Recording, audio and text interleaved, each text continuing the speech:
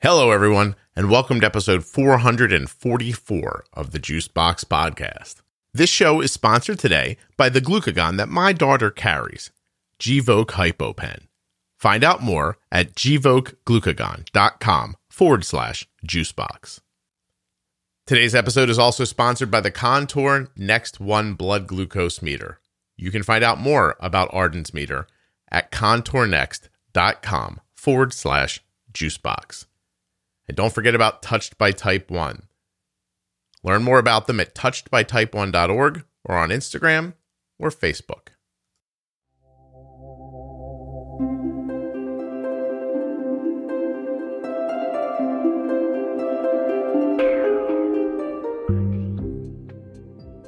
Today's show is with Jeff. He's a type 1 who was diagnosed at a younger age and then had a number of life issues pop up.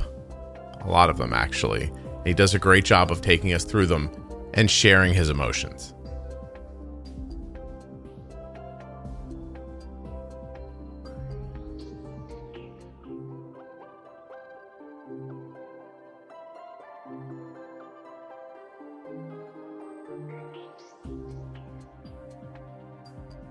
Please remember while you're listening that nothing you hear on the Juicebox Podcast should be considered advice, medical or otherwise. Always consult a physician before making any changes to your healthcare plan or becoming bold with insulin. As you're listening around the podcast, don't forget to check out the Defining Diabetes episodes and those Diabetes Pro Tip episodes. You can find them both right here in your podcast player or at diabetesprotip.com. And of course, everything's available at juiceboxpodcast.com.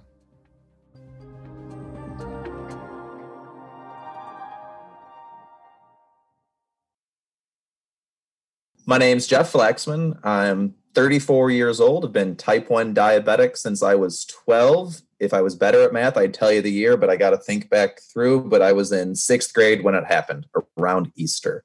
And managing it since pretty much by myself. Wow. Yeah, and we'll dig into that in a second, but I have to let you know that every time I see your name pop up on my calendar, the Beatles song Taxman runs through my head. So I'm glad you said your last name. Yeah, that makes sense. I can tell you that every time. It's a fun last name. I just hear the very, I'm the tax man. Every time I see it, I'm like, oh, that's going to fill my head up now for the next 20 minutes. So I'm glad to get this one out of the way so that I can I move on. Yeah, we can cross that off your list then. Hey, move to a different Beatles song. Anyway, so you have quite a story, Jeff. I've had some ups and downs. Yeah. Where are you now? Just so that as we get 20 minutes into this, people aren't, starting a GoFundMe for you or something like that. Things are No. Things are fantastic now. I'm married. My wife, we've been together since 2011, so 9 years. I've got a 5-year-old daughter, 2-year-old son, both of which are not diagnosed as of this time with type 1, but it's always in the back of my mind. Yeah. Working successfully, I think. I teach middle school in the middle of a pandemic, so it's a lot of fun. Okay. All right, good. Well, I just wanted to do, I don't want, by the time we're to the third part of your story, I don't want everybody to be like, oh my, this poor guy. So you're good. So, but you still have quite a tale. All right. So let's start again. You were diagnosed in, did you say 6th grade? 6th grade. It was April of, 12, 34, sometime in the late 90s. Sometime in the late 90s. Excellent. You're in 6th grade. I'm going to do my thinking on that and say that most people are 5 in kindergarten, and then 6 plus 5 is 11. So I'm going to put you around 11 years old. Okay. All right. Seem fair? No, I was 12 because after my birthday in 6th grade. 12. Perfect. All right. Okay, everybody. So Jeff's going along, living his life. Happy birthday. They sing the song. They eat the cake. He gets the diabetes. Do you remember much about the, not what you wish for when you blow out the candles, I imagine?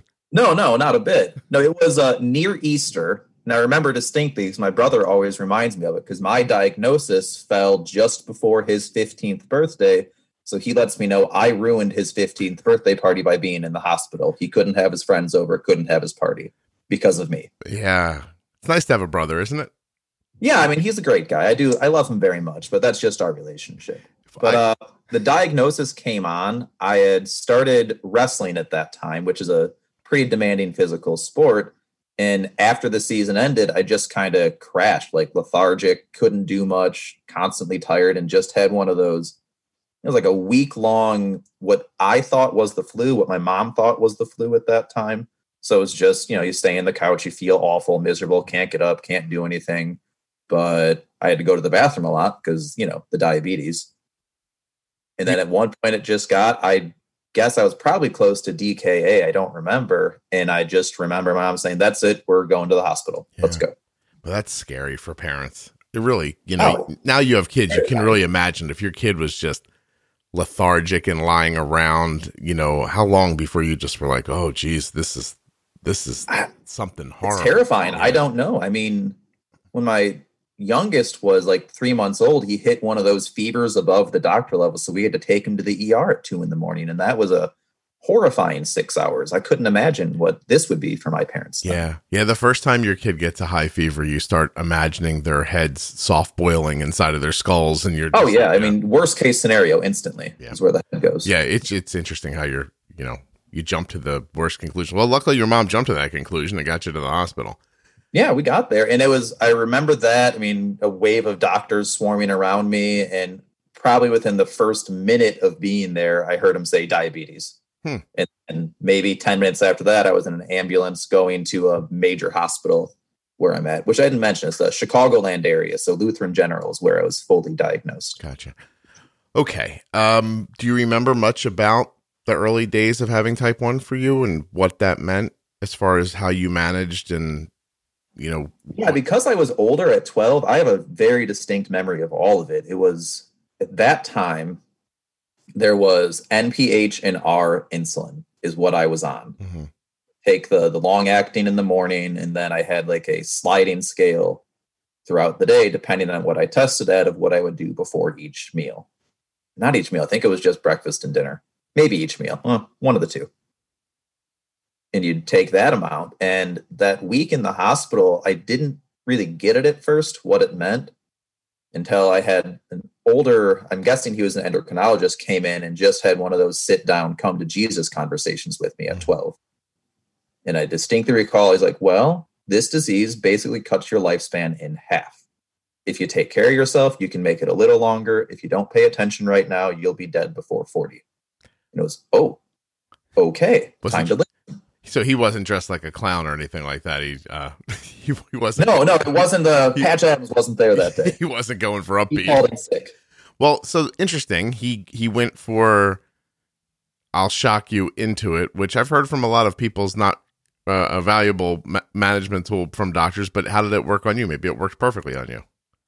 It worked really well. That honeymoon period, the first few months of having it, I was awesome at it. Like numbers were always good, constantly testing, writing it down in this little journal of what we need to have there. And I remember at that time, we didn't go to an endocrinologist. My family doctor took over managing my diabetes care, and they did a great job. We knew all the people there pretty close. But looking back on it, I want to ask my parents, what the heck were you thinking? Why didn't we go to a real endocrinologist for this stuff, for how serious it was? But at 12, I didn't know the difference. Sure. But that first A1C came back in the low 5s that I had during that honeymoon period, to where they're like, oh, he's so good at this. This is great. Forget testing twice a day. You can probably test 3 times every 2 days and you'll be good. And so that was it. So back then, that was the level of knowledge. And also, I guess you're not in an endo's office, right? So yeah. So I think there was a little delay there for it, but I didn't really have serious lows or serious highs. I mean, it would roller coaster constantly. And now that I have a CGM and I'm using that, I can't imagine what was going on in the in-between times. Because there'd be sometimes it'd be 36 hours without a check. So you were basically honeymooning, which we all kind of now understand is just a time where your pancreas is just working for a while off and on, like sputtering to its end. And, until that organ became useless. Right. By the way, for the people listening who know that the pancreas still does some things after it doesn't make insulin anymore, I know, we all know. I know that, but I only look at it through the diabetes lens. Yeah. Useless for diabetes, let's call it that. Useless for insulin. So, but I'm just fascinated by that. The idea that they didn't understand that this was going to, get worse at some point, and your pancreas was not going to be helping anymore. And so they tell you the exact wrong thing, which is you don't even have to look that often, just maybe a couple of times every 3 days, when really what you should have been doing is looking more frequently. So right. When this happened, you could be on top of it. I was being talked to like I was a type 2 at that time. Yeah. Yeah. That's probably really they knew most being a family practice. Late 90s doesn't seem like that long ago to me.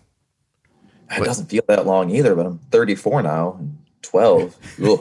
Jeff's like, it is that long ago. I'm halfway to old. I feel it. Some days, not really. No. There's once in a while I get up in the morning and my heel and my ankle hurt, and I think, how did that happen?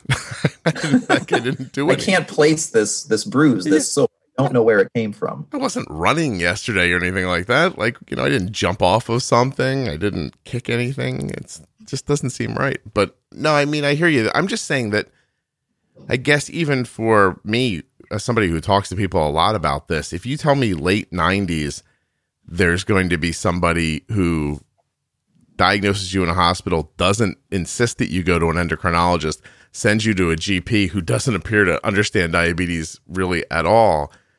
That feels like it would be an older problem, but I'm assuming that stuff's still happening and we just don't think of it that way.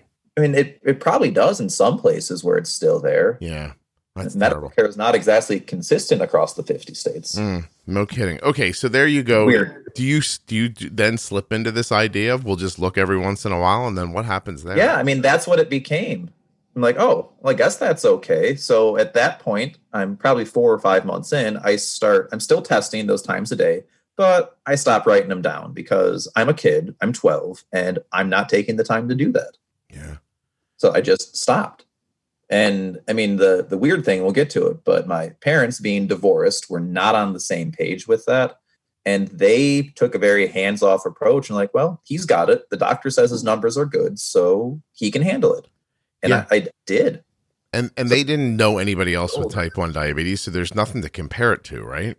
Right. They had no idea. They heard what they heard from the general practitioner, and he said things are doing well. He's taking care of himself. We're not concerned. And so that's that.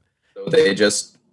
my mom, dad are like, well, he seems to have it under control. They had an idea of what was going on, but meal times, I would do the sliding scale correction. I would give all my injections since the day I was diagnosed. They never did those for me. It's just, that's how it worked. Were they checking an A1C? The general practitioner did, but I couldn't tell you what the numbers were after that first one. I just know the first one was really low, and then it might have been every 6 months they'd check an A1C after that. But you don't recall anyone saying to you, hey, this is getting out of hand, or... I don't think they ever did. I mean, there were times I might have gotten to low 8s type area throughout those young junior high and early high school years. Mm-hmm. We'll get to it. The story gets more complex, and then A1C testing stops eventually. We'll get to that, though. Yeah. Well, I just think that I don't know, obviously, but the ADA sets standards for A1C. And doctors who... know and doctors who don't know are probably following that. They probably just look at that test and go, like, you know what I mean? Like you and I now think of A1C, as one of the measurements we use to try to figure out if we're doing a reasonable job managing. Yeah, it's a decent benchmark nowadays. Right. But I guess my point is that it's making me think about, like, your story is making me think about Arden being diagnosed with hypothyroidism, where there's this range that it says is normal. And I don't know if people understand where normal range comes from for, like, your thyroid test, for instance, but it's just most people tested fall between here and here. And that makes this the range. So if your number falls in that range, many doctors will just look and say, oh, the range is, 5 to 10, you're an 8, you're good. That's it. Just, that's how it works when they don't have a real drill down understanding of what they're looking at. They're just really looking at a number from a test and a number on a chart, and you fall into that number. And I'm wondering how much of that didn't happen to you and doesn't still happen to people, where maybe back then the ADA had A1C set at 8, or I don't know where it was. I couldn't tell you what it was, but seeing 8s in there, like sometimes you would say, well, you seem to be going a little higher, and maybe you should check your blood 2 hours after you ate a meal. That was it. Like That's A1C it. looks a little higher. Let's test a little more frequently the Like end you of your want it to be direction. about 150 to 180 after a meal. And my 13-year-old stupid kid brain there is like, yeah, okay, I'll do that every third day, maybe. We'll make that a Thursday thing. Yeah. And no, I hear. So, okay, just, in perspective, like that's it. Now I don't even know where the quote unquote, like, recommended A1C is. Is it 7 now or something like that? I'm not even sure.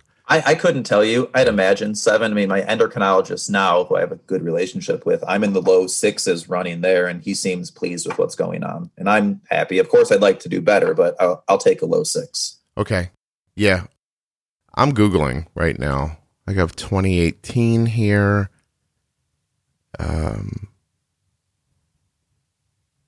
This is actually diabetes.org. So this is the ADA.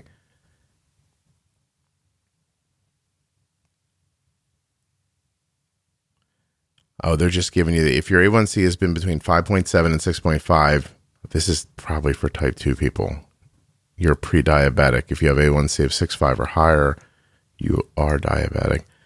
Healthline has, from 2018, for years, the American Diabetes Association has recommended that all people with diabetes aim for a target A1C below 7%, even more stringent. They're now recommending below. So in 2018, they started recommending below 6.5.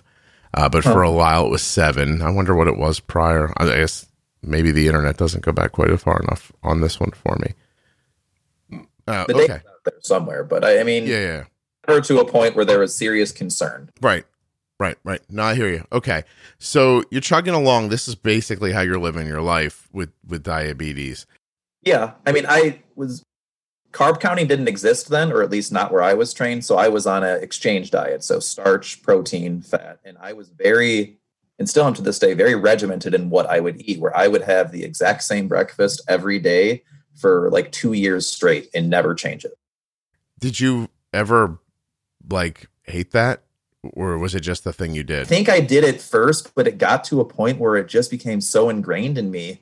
Even now, I'll make my lunch for school. It would be the exact same lunch every single day. I mean, breakfast today was the same as it was the past 20 days.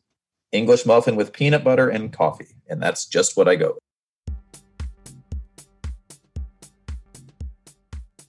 Gvoke HypoPen has no visible needle and is the first pre-mixed auto-injector of glucagon for very low blood sugar in adults and kids with diabetes, ages 2 and above. Not only is Gvoke HypoPen simple to administer, but it's simple to learn more about. All you have to do is go to gvokeglucagon.com/juicebox.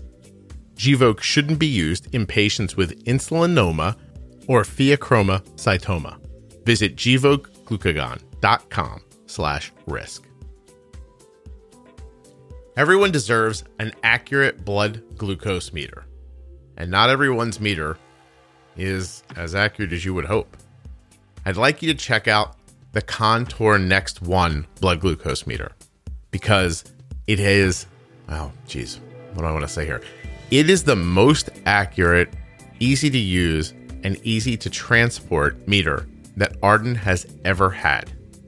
On top of all that, it's inexpensive, and it may even be affordable if you don't have insurance. Check it out at contournext.com/juicebox. Some of the highlights of this meter are second chance testing, meaning you can go in for blood, get a little but not get enough, go get more without ruining the accuracy of the test or wasting a test strip. And of course, it's got a super bright light for nighttime. It has an easy to read screen, and there's even an app to link to the meter if you want to use it. If you don't, you can just use the meter without it, but if you do, you pick up some extra bonus features. They have a test strip savings plan, and you may even be eligible for a free meter. You'll be able to find out all about that and whether or not you're eligible at contournext.com/juicebox. There's links in the show notes of your podcast player and links at juiceboxpodcast.com if you can't remember that URL. While you're out on the internet, check out Touched by Type 1. They're at touchedbytype1.org on Facebook and Instagram.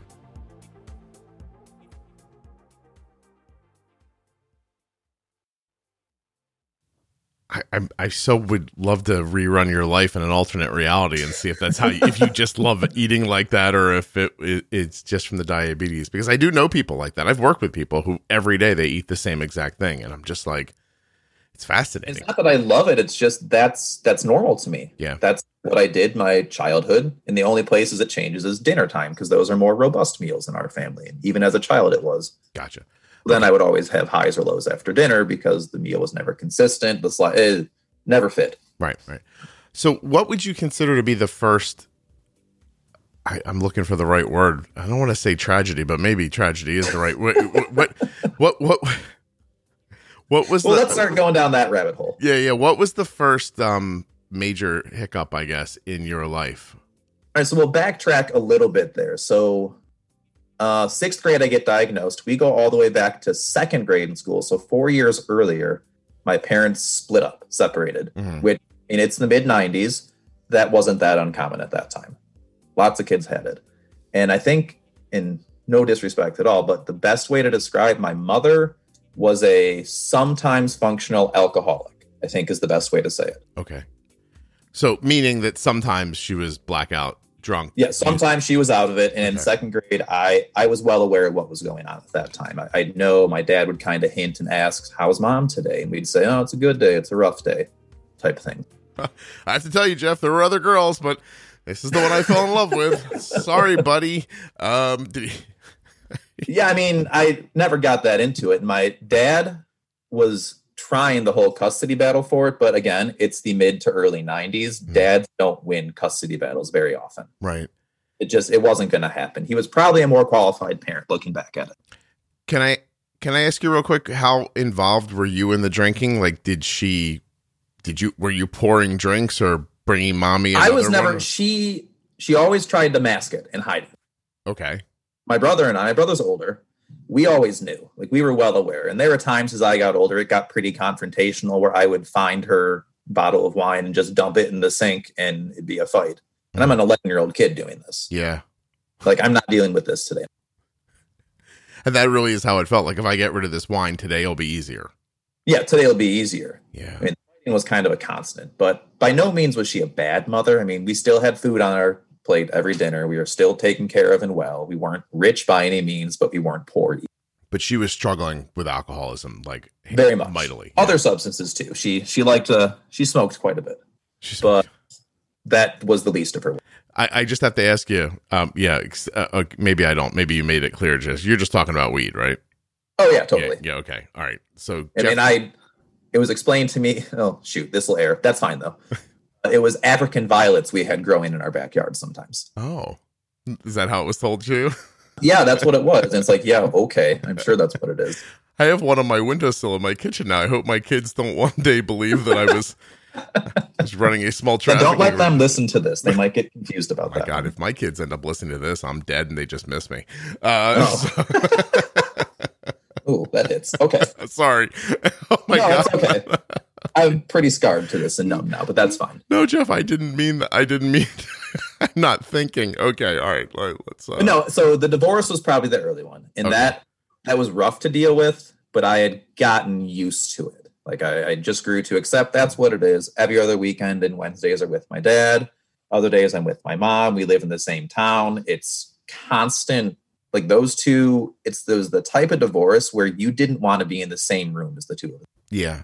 My parents had not co-parenting, as you'd say today. Right. No, my parents had one of those, and I felt like it was really difficult on me for a large number of years.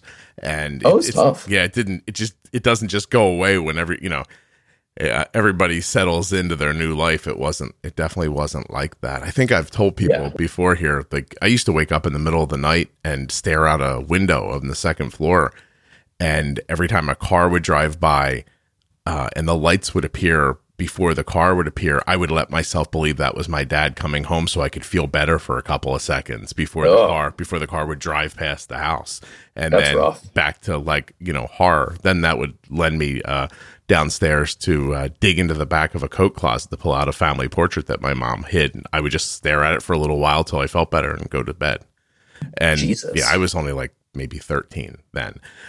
So that was, I don't think people understand what they mean when they say we're going to get divorced. It'll be better for the kids. Actually, what would be better for the kids if you stop yelling at each other and just figured it out, for crying out loud. Pull be a lot something together here. I think that would be better for the kids. Together. Wait till I'm 18. Yeah, get me out of here and then do your thing, whatever you're going to do. You've been in it this long. But anyway, the divorce was the constant. That happened. We knew it was there. My dad had a constant battle to try and win custody, and it wasn't in the cards. For whatever reason, maybe my mom had a better lawyer. I don't really know. I was too young to understand it. Sure. That kind of kept us out of it. It just never happened. And you were about how old while this is going on, just because I'm trying to move. So second grade, I think you're 8. Okay. 7, 9, somewhere in that range. And so all the way up. And so your dad kind of gives up on the custody thing at some point in that 8-9 year range. He never gave up. Oh, no he kidding. Just never won. No kidding. It was a constant fight. Like eventually it got to the point where he'd get a whole week a month on top of all that, or half the summer. He got more and more visitation stuff and would keep fighting for it, but never got the overall win. Wow. He really was trying. That's great. Oh yeah. Yeah. Good for him. Well, that's lovely, actually. Okay. So we're going to call, we move forward. Yeah. We're going to call divorce tragedy 1. I think we're going to call diabetes tragedy 2. Third.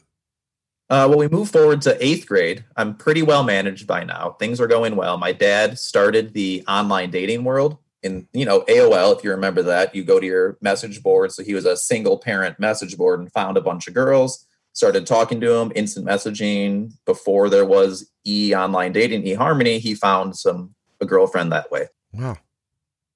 Which was great. Yeah, so, I'm saying he was industrious. She had 4 boys of her own. And then they were end of 8th grade year. They bought a house. They were going to move in together. Me and my brother, our 4 stepbrothers, all of us were going to be together for a while. Were you going to move in like full time or no? That just allowed. Yeah. So just the time that he had you for. Okay. Yes. Well, it makes it messy. My brother, who was 17, could have moved in the full time. He could have gone to court and said, "I'm done with you, Mom. I'm leaving." But he didn't. Was he staying behind for you, or did he ever think? Did you guys ever talk about it? We did, and eventually, we'll see. He made the choice to leave. Yeah, it's hard not to. I would think. Oh yeah, yeah. And May of that 8th grade year before graduation, my dad gets diagnosed with lung cancer. Yeah. Okay. Well, I guess let's just hit was it a shock to him, or was he a smoker and was like, it got heavy smoker, work construction, so you've got both of those working against him, right?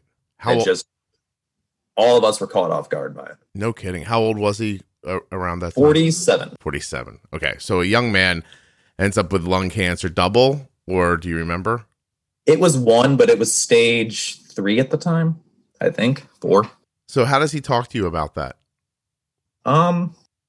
Just kind of sat us down and told us, he's like, "Look, this is it. I'm going to do the chemo. We're going to move through it." And we were optimistic. Yeah. How much understanding did you have that it might not end well for him? About a month and a half in, we figured it out. Could you just see him declining? Oh, it was quick. Yeah. Got diagnosed, and then 3 months later, end of summer, he passed. Okay. All right. So how does that? Well, I mean, I guess it's hard. I'm running through it in my head. I guess the biggest impact to you, besides your dad being gone, which is obviously the largest impact, is that you're now with your mom full time and there's nowhere to go, right? Did your dad ever get married to the woman that he was living with? He did. He got married to my stepmom, and she stayed. Okay. So did you continue to see her? Well, the court said we couldn't, but I just did it anyways.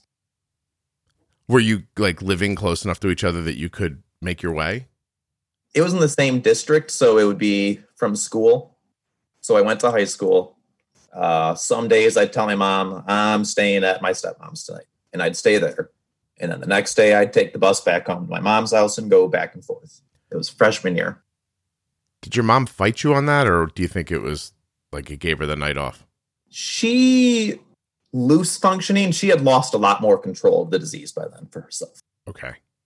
All right. She was slipping further and further down. How is all this impacting your your type 1 care? Like, I'm trying to imagine you fitting that into all of that chaos. It was rough. Like, I mean, I still, because I was so regimented, I still followed. I eat this at this time. I do this testing. I stopped testing as much.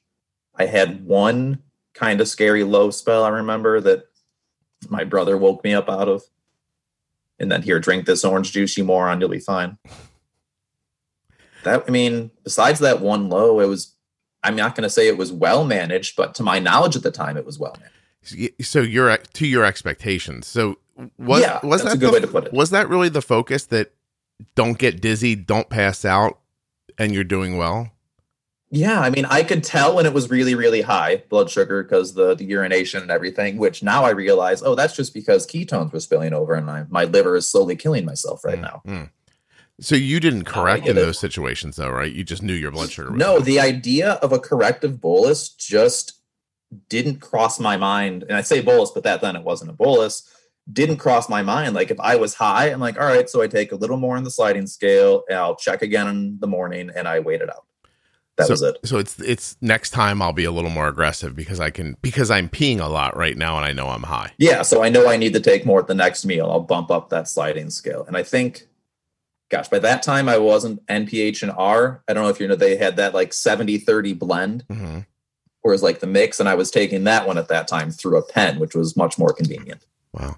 It's so interesting that your experience with diabetes mirrors my friend Mike's so specifically. I'm always going to be sorry that I didn't get him on here to talk about it, but he passed away last year.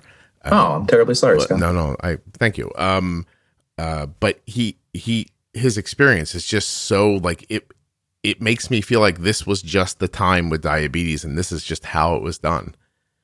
And I mean, I know there was better because I know pump technology was starting to come out. I mean, my dad passed in 2000. Mm-hmm. So the early stages, I mean, they've been there for a while, but they're starting to become more and more mainstream at that time. Okay. But nobody's talking to you about it. Yeah. It just wasn't even brought up. That idea wasn't there. Like, I had heard about it in a magazine. I'm like, that's stupid. I don't want to be a robot. Yeah. So I said no. Okay. All right. Okay. All right, Jeff, you gotta let me wrap my head around this for a second. It's early in the morning. Jeez. Sometimes I do these more midday and I'm a little more awake. I'm not awake right now, but it's, this is the part in the show where, like a secondary character comes in and has like a happy moment so that we all don't look for a window to jump out of while we're listening. We'll get there. Yeah. Okay. I'm sorry about your father. Your father passes away. From lung cancer. Sounds quick, and not that this matters, but Mike's dad passed away from cancer around the same time, very quickly. Jesus. I'm just now realizing that I met my wife in probably around 94-ish, and she was still in college, and I remember I was visiting her. She went to college about an hour and a half away, and I think everyone knows what I mean when I say I was visiting Kelly at college. So I was visiting Kelly at college. Yeah, you guys were playing charades. I get it. Yeah, well, right. Yeah, we would just go fish a lot of times, and then right to charades. And then I would go home. And Mike called and said, "Excuse me, my dad has cancer. He thought he had a hernia, so he went to the doctor. And I remember Mike going, and he did have a hernia. And I was like, okay. He goes, but he also had non-Hodgkin's lymphoma." And he went from like this big, robust guy to just, I mean, he shrunk away and died in 2 months, and yeah, it was really something. And Mike's mom passed away a number of years later from cancer as well. But anyway, I remember driving feverishly home through like a state and a half to get to Mike to talk to him. And it had to have been like just a couple of years before you were experiencing this, but at a younger age. Mike and I were in our early 20s at that point. Anyway, okay, so you're trying your best to stay with your stepmother as much as you can. Your mom's declining. It's a rough mix because at that time my brother was a senior in high school and he just moved out of my mom's house. He never went back. Okay, and for all the reasons we're all imagining. Yeah, so he and I talked a lot. and we communicate. We both did the same sports in school on the same teams, but he just said, I'm not going back there. And I had to. Yeah. Was there ever any conversation of like, I wish you could come with me? Or not really. We kept our emotions to ourselves. Gotcha. Where, not that this matters, but where does a senior in high school go to live when he leaves his house? Well, he lived with my stepmom. He did. Oh, he actually went there and she. Yeah. Okay. He just stayed there. We all had rooms there. He just stayed and never left. And my mom was too far down that alcohol pipe. She couldn't fight it. Gotcha. I understand. What's it like living at home with your mom by yourself? It was hectic. Like, that's the best way to say it. It was rough. We had gotten to a point where we understood each other pretty well. We still would joke and have fun. And I just knew, like, well, you're drinking, so I'm going to play video games or hang out with my friends or do my own thing. I'll wake up when I need to, catch the bus by myself. I had it figured out by then. I'll get older one day and I'll leave like my brother did. Right. And eventually I'll just get older and that'll be the end of it. I see. Was she working? Yes. Trying to imagine how you're getting your medication. At like a blueprint company. She worked ran blueprints at a print art supply store. I see. Okay. So enough that she could pay for your insulin and that sort of stuff. Yeah. Well, my father's carpenter union, like insurance kept, and then all that pension stuff. So money was there for my brother. Okay. Okay. Were you in charge of going, like, making doctor's appointments and getting your medications and things like that? No, that's the functional part. She still kept all that together. Okay. So she's trying. I mean, I guess for people who don't see alcoholism as a disease would probably be like, what, how could you do this? But she's in her lucid moments doing her best to take care of what she thinks of as your most pressing needs. Correct. Gotcha. Wow. That's really kind of pretty and beautiful in a strange way. Yeah, in a weird way, but it is. Yeah. Now, I mean, you know what I mean? Like, it's just, I mean, imagine having a couple of minutes of lucidness, in a day. And when that happens, your responsibility kicks in. You say, I have to get Jeff his insulin and stuff like that. That's really, it's an interesting look into what it feels like to have a kid, I guess. Even when you're struggling, because it really is interesting, right? If your mom had some sort of a debilitating cancer that wasn't going to kill her, for example, and she only had a couple hours a day where she could function, no one listening would think, oh, how could she do that? They'd be like, wow, what a hero, Well, and they relate to the alcohol. That's the stigma connected to the disease. Right. Yeah. Oh, that's something. Okay. All right, Jeff, let's not, how much longer does your mom last? Well, about a year. Okay. And then she gets into a pedestrian accident crossing the road, gets hit by a car. Well, I wasn't expecting that, Jeff. Yeah, it was rough. Wow. I'm sorry. I just felt like we were building to, something else.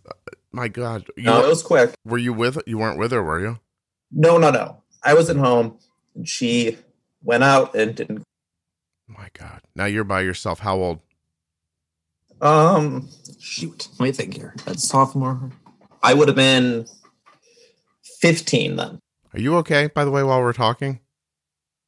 It's coming and going. Yeah. I'll be all right. Okay. All right. Just listen, for everybody else, this was Jeff's idea. Okay. He reached out to me. I'm not torturing him. He wanted to be on the podcast. No. I did this to myself. Yeah, exactly. Oh my God. Oh, that's terrible. Okay. So who handles a funeral when there's a 15-year-old at home and a senior in high school who's not living at home? Like, is it family? Does family come in? Okay. My aunt. Yeah. Family came in. When that happens, is there any noise from your sister? Like, I'm going to take care of you now, from her sister, about was there a will? Like, who were you left to? Well, that was the elephant in the room. That was the weird thing. I was at the hospital because the police brought me there. And they asked, who can we call? So I knew we had family friends that were close. And I said, call them. Yeah. You really didn't even feel like you had anybody left, right? Yeah, jeez. It was that or my stepmother were the two. Okay. But my brain just didn't go to stepmom at that time. It went to my family friends. Gotcha. Okay. Were you in a home? Were you renting? No, it was a home my parents owned. Okay. Or not owned. The bank owned it, but they're making payments. What happens to that house? Does it just get absorbed by the bank? No, my aunt put together everything and sold it. She was able to. And that money goes to, I'm assuming, debt and then to you and your brother? Debt first, so most of it debt, and the rest was split between my brother and I. Okay. Wow. This time, my brother's in college, so he can't afford a house or anything, and he's going through what a college freshman goes through, so he's got his own hobbies, you'd call them now in school. All right. Well, not bad, but the college experience. Yeah, no, I understand. Yeah, he's focused on other things. And where do you go to live? That family I went home with that night, they took me in. Wow, that's I lived with them. Now, do you bounce around from there? Because no, I actually stay with them. I don't keep traveling back and forth to my stepmom's at that time. Okay. Was your mom's death the end of your relationship with your stepmother? No. I stay close with her. She comes into the story again in a little bit. Wow. Don't worry. Okay. Jeez, you really should write all this down, by the way, because this is at least a season. I've tried.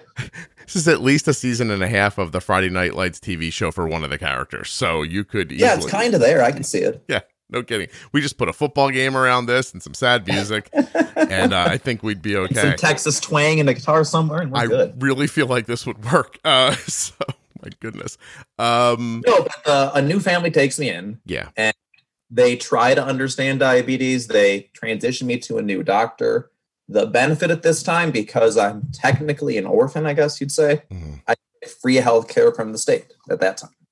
Finally, something good happens. Okay. Program, everything's covered. I don't pay a dime for anything, ever. Does that lead you to...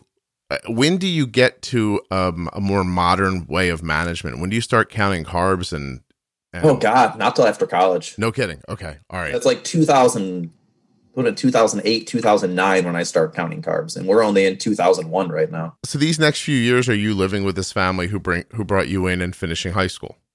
I lived with them for a year, and then they had a family strife, a divorce there, and I just said, you know what? I don't need this again.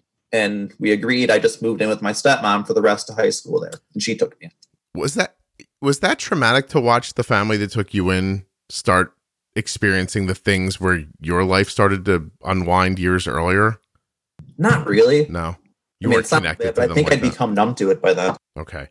And so I have to ask you, at this point, are you doing anything to help yourself that I shouldn't have said help yourself, but are you managing your pain anyway? Are you doing drugs? Are you drinking? Like, how are you handling everything that's happening to you? None of it. I started working a part-time job at a local restaurant, and I focused myself on work, on school, on sports, and that was my escape. Yeah. And that's just sort of your personality to this day, I imagine. Yeah. I mean, I drink now some, but I'm also 34, but I never went, and I guess to call that the amazing part, I just never saw that as an option. Gotcha. Well, that's excellent. It doesn't occur to me. My life's not been great at a lot of different junctures, and I've never been into numbing myself ever. And I don't know, I'm not morally opposed to it, if you know what I mean. And I just, and I just don't, and I never have. Like, even I'll tell you right now, I turned 49 the other day. If I've had the equivalent of a case of beer in the last 30 years, I would say that's probably an over exaggeration. Oh, so, well, good for you. It is no, it just does not occur to me to do. And I don't. Yeah, at that time, at my age of 15, 16, 17, 18, up through high school, I never touched the stuff. Gotcha. Friends, were you just, it was just friends and work and just staying focused friends, on your stuff? Work, sports, some video games here and there. And taking care of your diabetes. Wasn't perfect in school, but maintained a high GPA. Huh. Is this how do you decide that you want to be a teacher? When does that pop into your head? Throughout late high school, I had some good teachers there, and I'm like, wow, these guys get it. They talk to me like I'm an adult, and I think I could do this. Wow. Okay. And is it a conscious feeling of like there are going to be other kids like me one day and they're going to need somebody like these people? Well, that's a lot of it. It's like I can reach an audience of kids most teachers can't because they don't have a shared experience. Right. Are you still in the Chicago area? Yeah, we're in the northwest suburbs there. So about, 40, 50 miles out of the city. Okay. All right. So you go to college for you get go to college at Eastern Illinois, so down near U of I Champaign, and start as a history major because I loved history. But early on, I realized, what the heck am I going to do with a history degree? I mean, that's not really a applicable job skill. And I'm sorry to anyone who's listening, but I don't know what you do with a history degree besides become a professor or a teacher. So that's the route I went. Yeah. Yeah. I guess poetry maybe would be along there too. Yeah, possibly. It's in there. Although, wouldn't it be nice to just pick something like that and just sort of lose yourself in study, look through historic documents, understand the past, and make a living wage doing it? It would have been great, but it just wasn't feasible. Not how it works, yeah. Do you meet your wife in college? I do. We meet early on in college, freshman year. And hit it off pretty well, dated the whole time through, and kind of ever since. So we've been together since 2004. How slowly do you disseminate your life story to someone when you meet them like this? You sprinkle it in. It's like a little bit of salt on a meal there. You don't want to dump it all at once because it ruins it, but you sprinkle it in here and there. Yeah. Just you're 6-8 months in and you're just like, oh, like that time my dad got cancer. And then you just roll right past it. And she's like, wait, what did he say? You just drop a little bit. And I told her the big parts of it there, parents deceased and all that, but kept the details out of it for a while. No kidding. I would make sure she was pretty locked down before I started telling her all this. Yeah, you don't want to scare him away too fast. That'd have been bad. I'm lucky she decided to stay with me anyways, so I got to keep that one safe. Without all this, you're saying? Oh, yeah. I mean, just my personality and kind of I don't budge. I'm stubborn and, a standard guy thing, and she's a saint. Yeah, no, I know. I always wonder when Kelly's going to grow tired of all this and just be like, all right, that's enough, buddy. Yeah, it's like, oh, this was fun while it lasted. We've had this conversation one too many times. But no, that's okay. So you guys meet in college. And does she, I'm not looking for where she works, but does she have a similar path? Is she a teacher? Yeah, she's a teacher also. She taught for a while. She stays at home with the kids now. Before her second was born, she taught the elementary grades, so kindergarten and second. Teachers seem to fit together really well. We do. I would say that's the one bonus of this COVID time here. My daughter's starting kindergarten, and thank God my wife was a kindergarten teacher. Yeah, so she's just your poor daughter is getting some one-on-one attention, huh? Yeah, she's that poor girl is not going to be impacted too much by it. She won't know anything. She's just like, I don't know. My mom just pulled out a bunch of papers and we started going. Yeah, we emptied the crawl space and built a little classroom in our dining room the other day. That's really nice. Okay, so you're out of college now. Well, in college is where it gets messy too. Wait, hold on. I'm sorry. Something else is going to happen? Go ahead. No, not bad, but the insurance and stuff. This is where, when I was less than 18 years old, the state covered everything. Okay. But as I turn 18, the state does not cover my medicine anymore. And you're in college. And I'm in college. And insulin prices aren't what they are now, but they were still expensive. Sure. Well, I tried the whole school insurance. Can I get on yours? And well, you could, but there's not enough kids that are part of it. Your insulin would not be any cheaper here than it is retail at the store. What do you end up doing? I paid for it. So you were working while you were in school? I was a resident assistant for 2 years there. And then I stayed summers on campus to work there that whole time and just worked my way through. I see. Luckily, I got a lot of grants because of my situation, having no parental income. So school was relatively covered by grants and all that. Mm-hmm. I was able to skate by. All right. So I'm going to take a detour for a second and ask you sort of a bigger question. Sure. I sometimes look back on my life. I was adopted in the first days of my life. My parents divorced when I was young. I became sort of my de facto father for my two younger brothers. I watched my mom struggle. I got jobs in places where I didn't fit. Like I used to work in a sheet metal shop, and I'm not a sheet metal worker, but I went and I did it, for 5 years, making people listening now would be shocked by this, but I think I got that job at $4.25 an hour. And by the time I left it 5 years later, I believe I was making $5.75 an hour. So it was a real, a real moneymaker for me. That's a good percentage growth, though, if you look at it that way. Oh, yeah. If you look at it that way, I was really on my way to something. Probably by the time I was 60, I would have been making somewhere in the $7 or $8 range. Nice. Yeah, no, for sure. Really hard work, tough, extreme conditions. I didn't belong there. Not meaning like I was too good for it or anything like that. Just I didn't have the skill set. I didn't grow up around people who worked with their hands. That I was around. I was a fish out of water. I left that. I'm still on the hook to, I used to tease my brothers. I was like, my kids are going to be great because I've made every conceivable mistake with you guys. So now I can look back and see what's going on.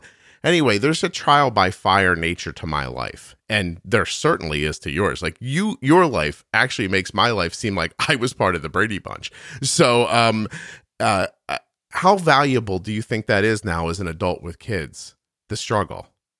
It's tough because I want to raise them the way I know, but my experiences are not shared by other people. Yeah. So what I think of is this is what you have to do. These are the essentials. Apparently, I guess I'm asking a lot of my kids at times, like, well, this is just what you have to do. There is no choice type thing. So it's obviously skewed your understanding of like family life, and that's probably something you have to work through every day. But what about you personally? Like, are you a tough person? Like, could I just pick you up and take you to another country and drop you alone where you didn't speak the language? You think you'd just be okay? I'd probably survive. Yeah. No kidding. I think I'd find a way to get through it. I mean, that's that hardened exterior, I guess, where I can pretty much take about anything you're going to throw at me. I usually tell people privately, like, when the zombies come, you come find me because we're getting through it. Like, I'm not going down like that. And I have that sort of like, when things go wrong, I don't have a woe is me feeling ever. I'm always like, no, that's gone. Yeah. How do I attack this? Where do I where's my in here? What can I make work? What am I going to have to do to get this right for me again? And I know that's not probably a completely healthy way to live, but I do think it came from how I grew up. I'm imagining you have a similar. It's that I think of it as a survival mode is what I go into. I look at these are the things that absolutely I have to do, have to get done, and they will get done. And I'm able to kind of ignore the rest. Do you have any abandonment issues? Like, do you feel like your family's about to be taken from you constantly? No, I don't think so at all. I mean, I was very blessed with the people that took me in when they did. Yeah. Oh, so you have that coverage in your mind. I used to, at the very beginning of my marriage, I was very aware that like I never wanted there to be a problem, because to me it felt like a problem was going to just start me down this road that I watched my family go down, and that didn't end up being the case, obviously, and I don't feel like that anymore. But in the beginning, I just didn't want anybody to fight ever. I was like, because if someone fights, you know what's going to happen. You're going to move out. This is going to happen. We're all going to be broke. My kids are going to end up raising each other. Like, you have that, like, that horrible feeling of like, like this is going to repeat itself. I don't feel like that anymore, but I did when I was younger. So I wasn't sure. I had that when I was younger, but now I guess I can see through that. And when my wife and I do have an argument, I'm like, look, this is not worth the time we're spending on it right now. There are so much bigger things. And I guess I'm able to move past it. I feel the same. I actually feel like, and I'm sure everyone does, but if I could just live a couple hundred years, I think I'd be really great by the time I was like 170. Like, I really just get that figured out there. I really think I'm getting this figured out. Yeah. Just feel like I started in a hole, and it took a while. Just a few feet behind everyone else. Yeah. Well, that's pretty generous, but okay. A few feet. So when do you guys get married? We get married in 2011. So she graduated college in 2008. I graduated in 2009 because I took a victory lap there. I did so well the first 4. I needed one more year. I didn't leave enough of my money here with you people. Let me exactly. Hang on. But no, we got married in 2011, and that's when I was actually able to start looking at diabetes and saying, this it's not going anywhere. I've got the job thing figured out. I'm engaged. I'm going to be married. I guess I should probably figure out this diabetes thing now. Okay. And so in college, and this is going to be awful to anyone in college to hear, but I probably tested my blood sugar maybe 60, 70 times throughout those 5 years, maybe. Because test strips were expensive and I knew I needed the insulin. I could probably make it without the test strips though. Okay. So you just sort of eyeballed it, like based on the past. You're like, I should give myself about this much insulin here. And my blood sugar is probably about. I was still on the 70-30 mix for most of that time there. So I'm like, well, I think we go here and goes there. There were a few more of the dangerous lows and highs a few times there throughout all that. Cause that 70-30 mix at a time, you like stack on yourself so much of the long acting and then it would all just dump at one time. How much of your diabetes was your girlfriend in college like aware of? God, even to this day, I haven't done a good job of teaching her what's going on. Like I was talking to her last night about this. She knew I had this coming up. Yeah. Like you realize I really don't know what you do with diabetes that much at all. It's interesting. No, I don't. I'm just so programmed to self-care. Yeah. I don't find it to be uncommon for many people that I talk to, honestly. It is either just one or the other. No one's ever said anything in the middle. They're always just like, it's on me. She doesn't really know. He doesn't really know. Or it's, oh no, we're in this together. And it seems to be more wrapped around the timing of when the person was diagnosed. So what care must have been like for them then versus now when you can share it with somebody. And I think I'm just so used to dealing with it myself. I just continue to, like, I'll tell her how the doctor's appointments go. And when, hey, there's a low coming on here, the sensor's telling me, so you're in charge of the kids for the next 20 minutes while I battle this monster here. Yeah. And I mean, where would you even begin for her to understand it? I have no idea, but right. I know I've got to do a better job. And that's kind of my goal. Okay. So when you move into what we would call more like modern care, how long did it take you to figure it out? Well, started a pump in 2011 and probably 8 years till 2018 about is when I really started buckling down and figuring things out here. So were you just sort of using the pump as a way to not have to inject?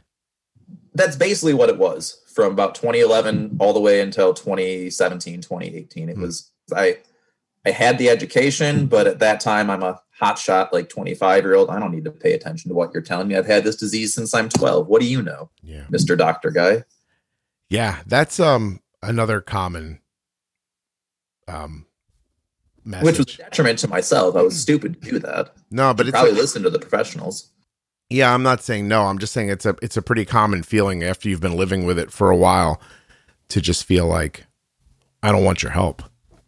Yeah, but I was on the Medtronic pump system, and I still am today, which kind of makes me feel like a pariah being talked to by you Dexcom people there. But Jeff, it's funny. I hear people say sometimes, like I'll see online, like I saw somebody the other day say, "Oh, you should try his podcast, especially if you have an Omnipod and Dexcom." And I'm like, is it really any different if you have a Tandem and a Libre? Like it's not. I don't have an allegiance to it. I know people probably laugh to hear that.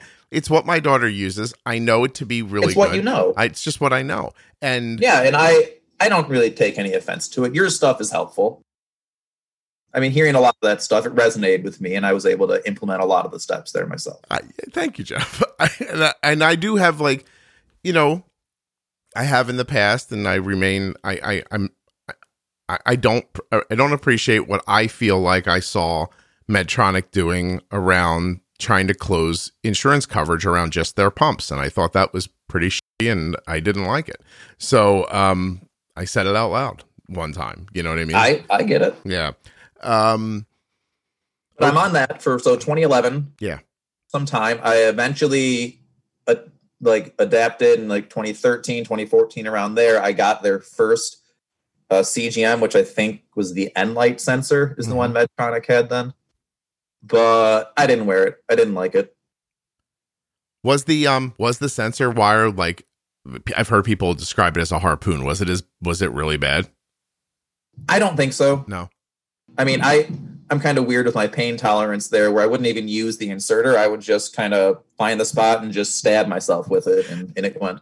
Just push it through with a hammer if you have to. Yeah, like sometimes it hurt a little bit, but I was able to do it and just got through. But what made it really difficult is I coached wrestling in my teaching job where I was at. Okay.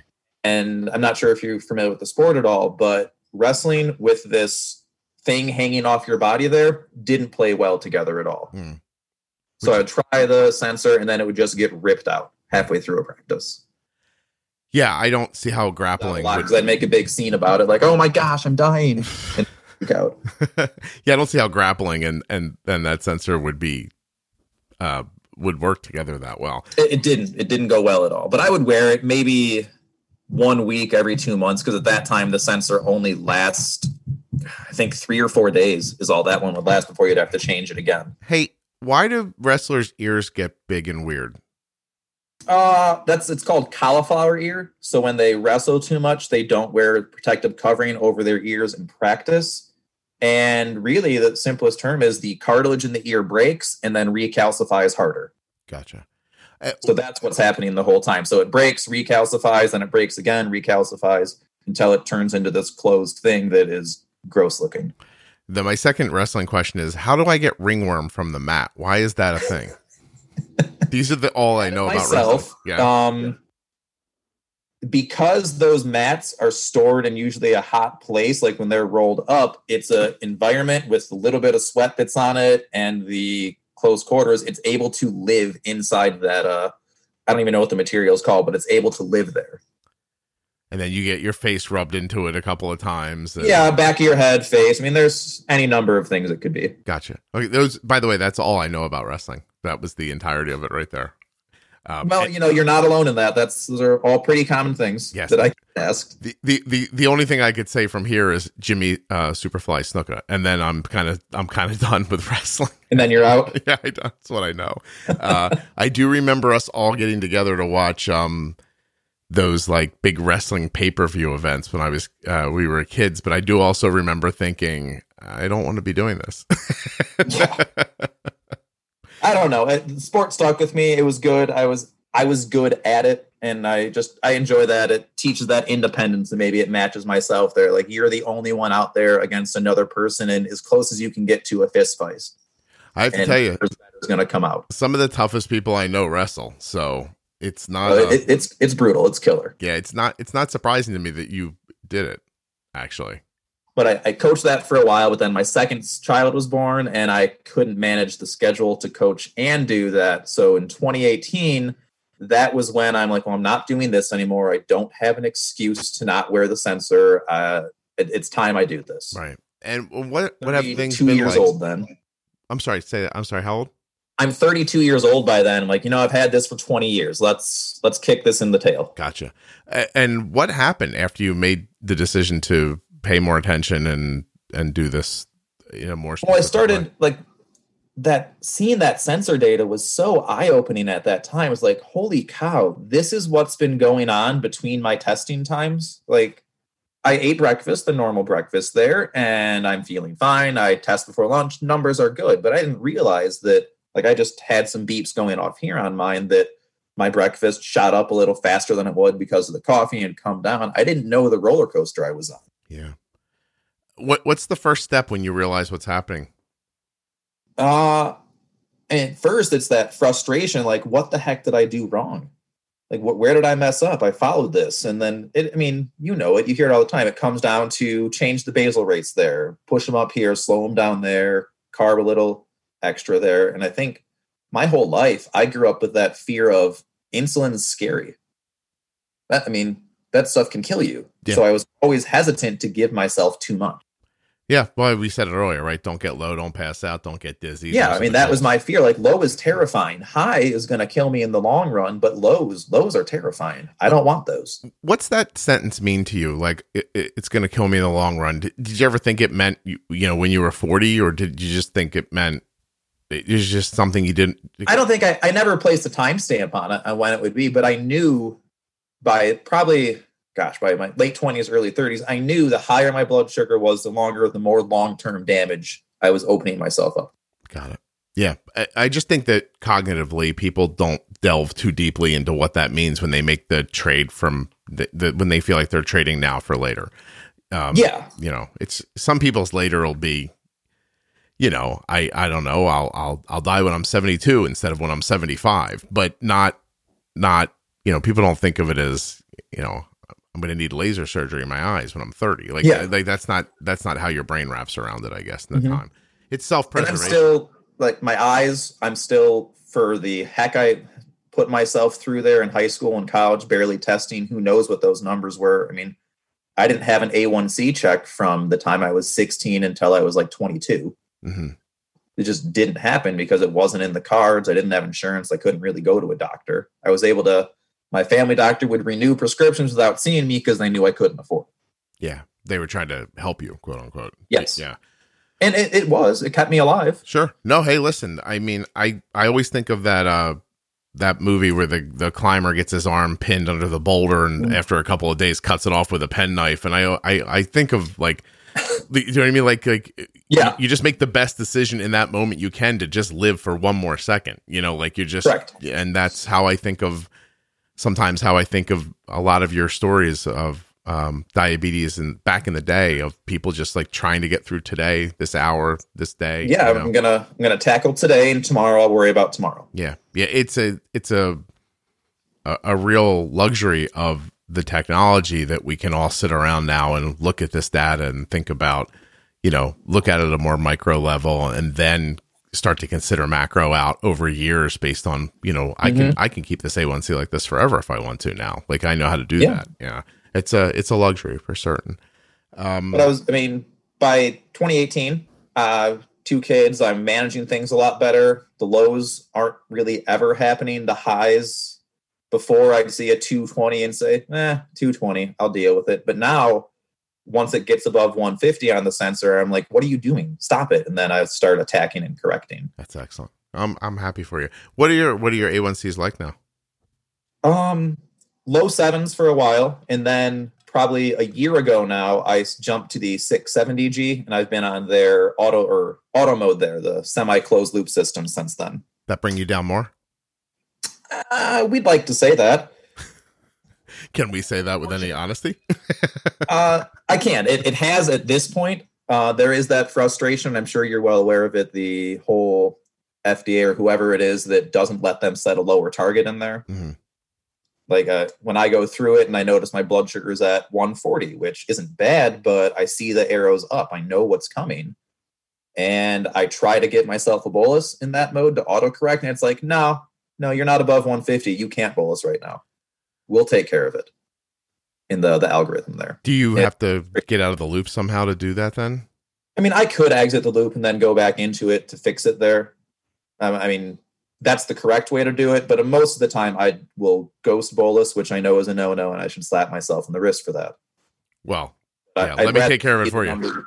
There you go. It's like, I'm going to take care of it myself because you're not doing it fast enough. Right. I think you're just adapting you said it. The FDA set limits on where they could have targets. And, I think the one you're using is basically the first one out the door. So and it's only going to get better for all other companies from here. And I'll continue with it. Yeah. Good for you. No, I think do what you need to do. I half thought you were going to say you injected a little insulin. I didn't realize, I don't know why just pretending carbs went in didn't occur to me. I think after talking to you for an hour, I was like, he probably just sticks some insulin in his leg real quick with a needle.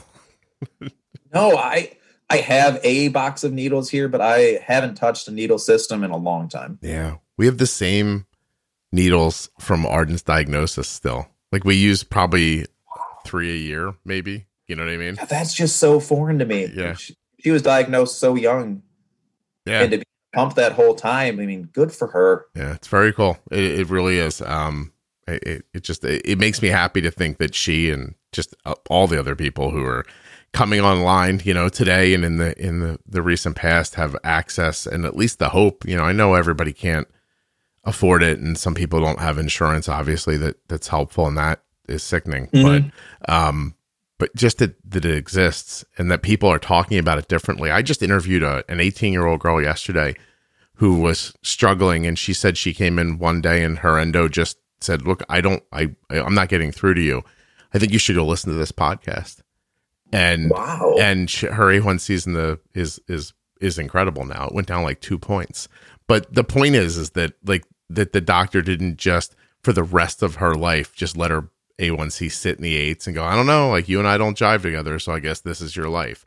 The doctor, good for that doctor though. Cool? It's good for her to have that doctor. I thought so too. Yeah, it was just really interesting the way it goes. All right, Jeff, listen.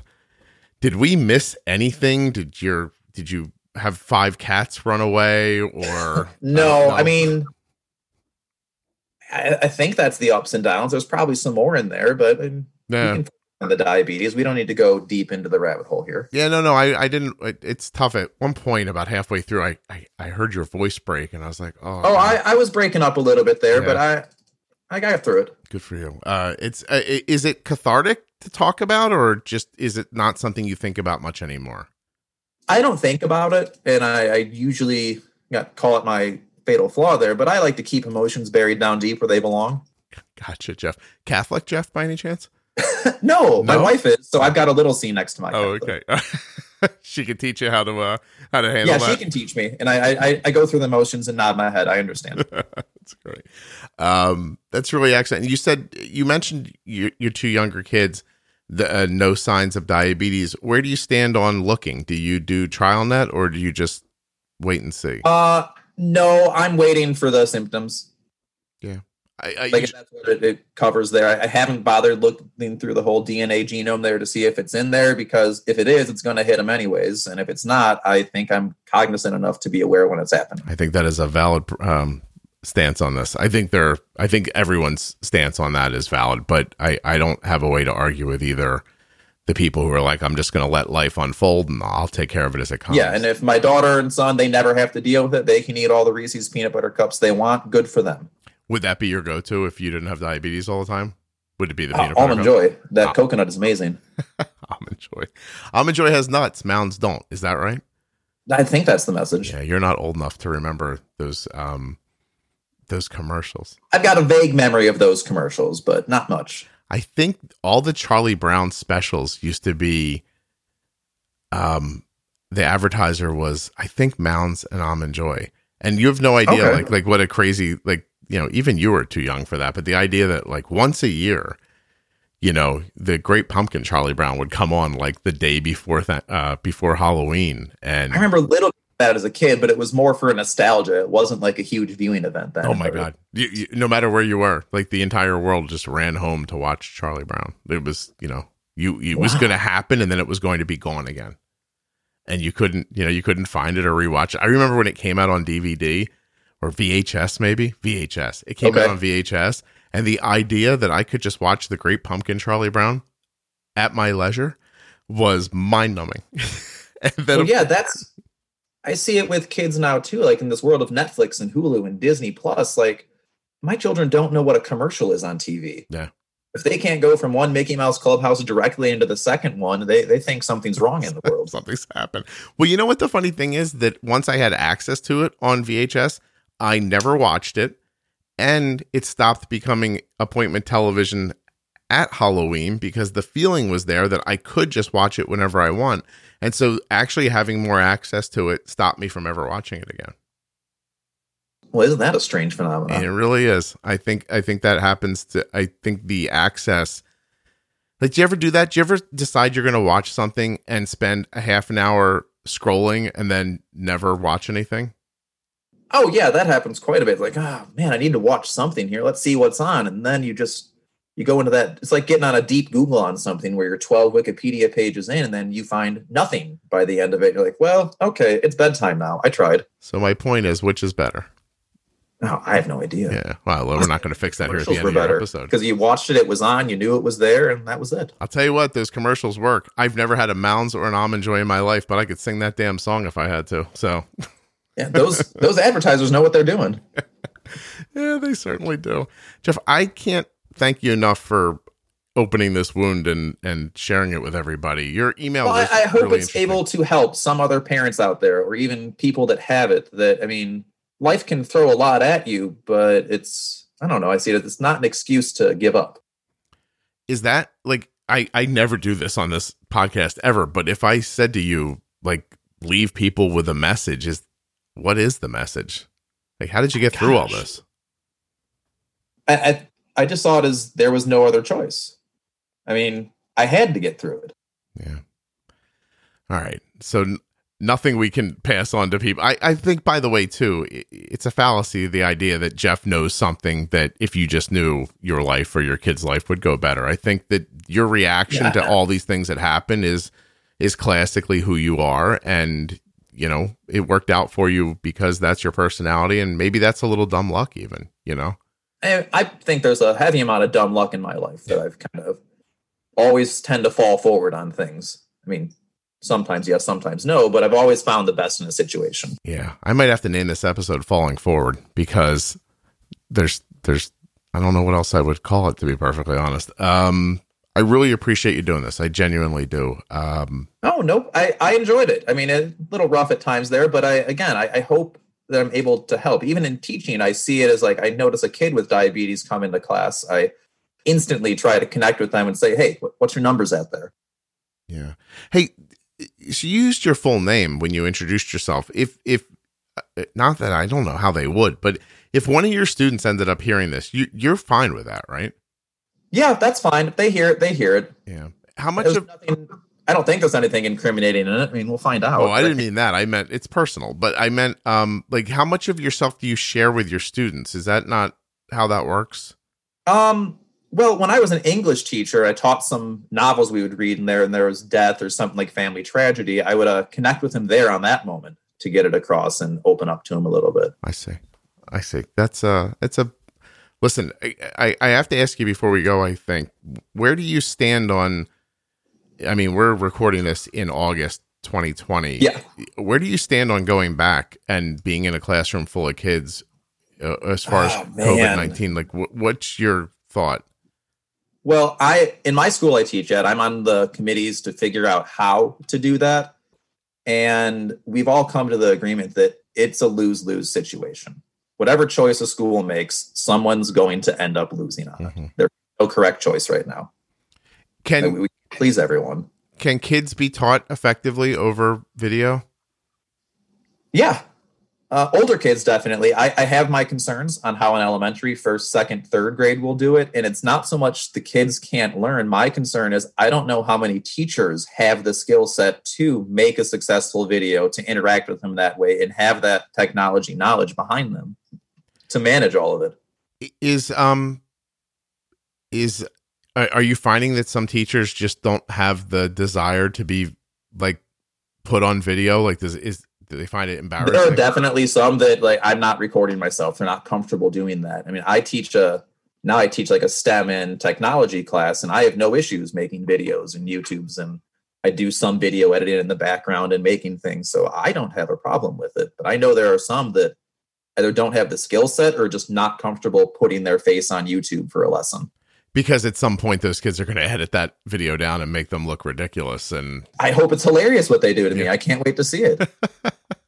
That's the right attitude. I'll tell you, I was talking to somebody the other day about the internet, and I said, the funny thing about the internet is if you don't pay attention to it, it doesn't exist. It just, it's not really there. That's a great way to look at it. You don't know. There could be, right now, countless people in the world who just hate my guts. And if they never tell me and I don't go looking for it, it doesn't matter to me. That's you don't see it or hear it, it's not real. I don't know another way to say it. If it's not impacting me, it doesn't exist. And so, I don't, that concern about what other people think. You mentioned it in the beginning, like, I don't care what people think.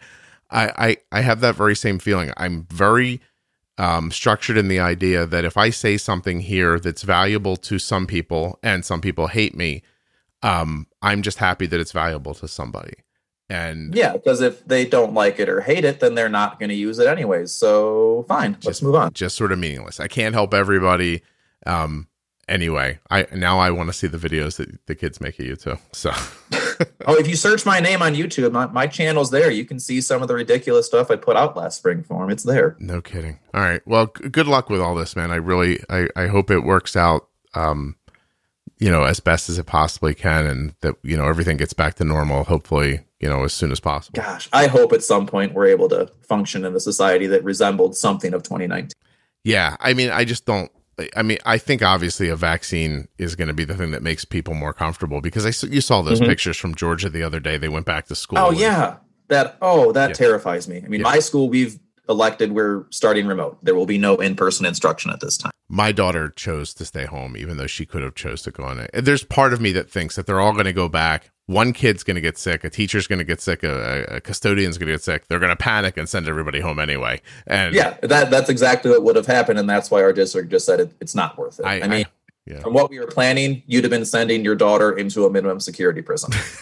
Gonna go back there. My son's college basically came out and said that once we saw all the precautions we had to put into place, it would have been financially a burden for us and just ridiculous. They were talking about tenting urinals in public restrooms, like putting tents around. I mean, there was that. We had rotating bathroom schedules and when you were allowed to go and when you weren't. Yeah, So all pre-diabetic kids who have to pee every 20 minutes would have been up Poops Creek. They wouldn't have had a chance. Little Jeff, what would he have done? I don't know. It'd have been rough. My God, Jeff, this was really terrific. Thank you. I'm going to let you go, but I really appreciate it. All right, no problem. You have a good rest of your day. Take care. You as well. A huge thank you to one of today's sponsors, Gvoke Glucagon. Find out more about Gvoke HypoPen at gvokeglucagon.com/juicebox. You spell that GVOKEGLUCAGON.com/juicebox. I'd also like to thank the Contour Next One blood glucose meter and remind you to go to contournext.com/juicebox. And of course, Touched by Type 1 is at touchedbytype1.org on Facebook and Instagram. February 2021 is shaping up to be the most successful month of this podcast. And I can't thank you enough for sharing the show with others, whether that be a link or by word of mouth. The show is growing because you are sharing it. Don't forget to subscribe in your podcast app if you haven't. And please accept my heartfelt thanks for being a listener. I'm going to be back soon with another episode that you're going to love.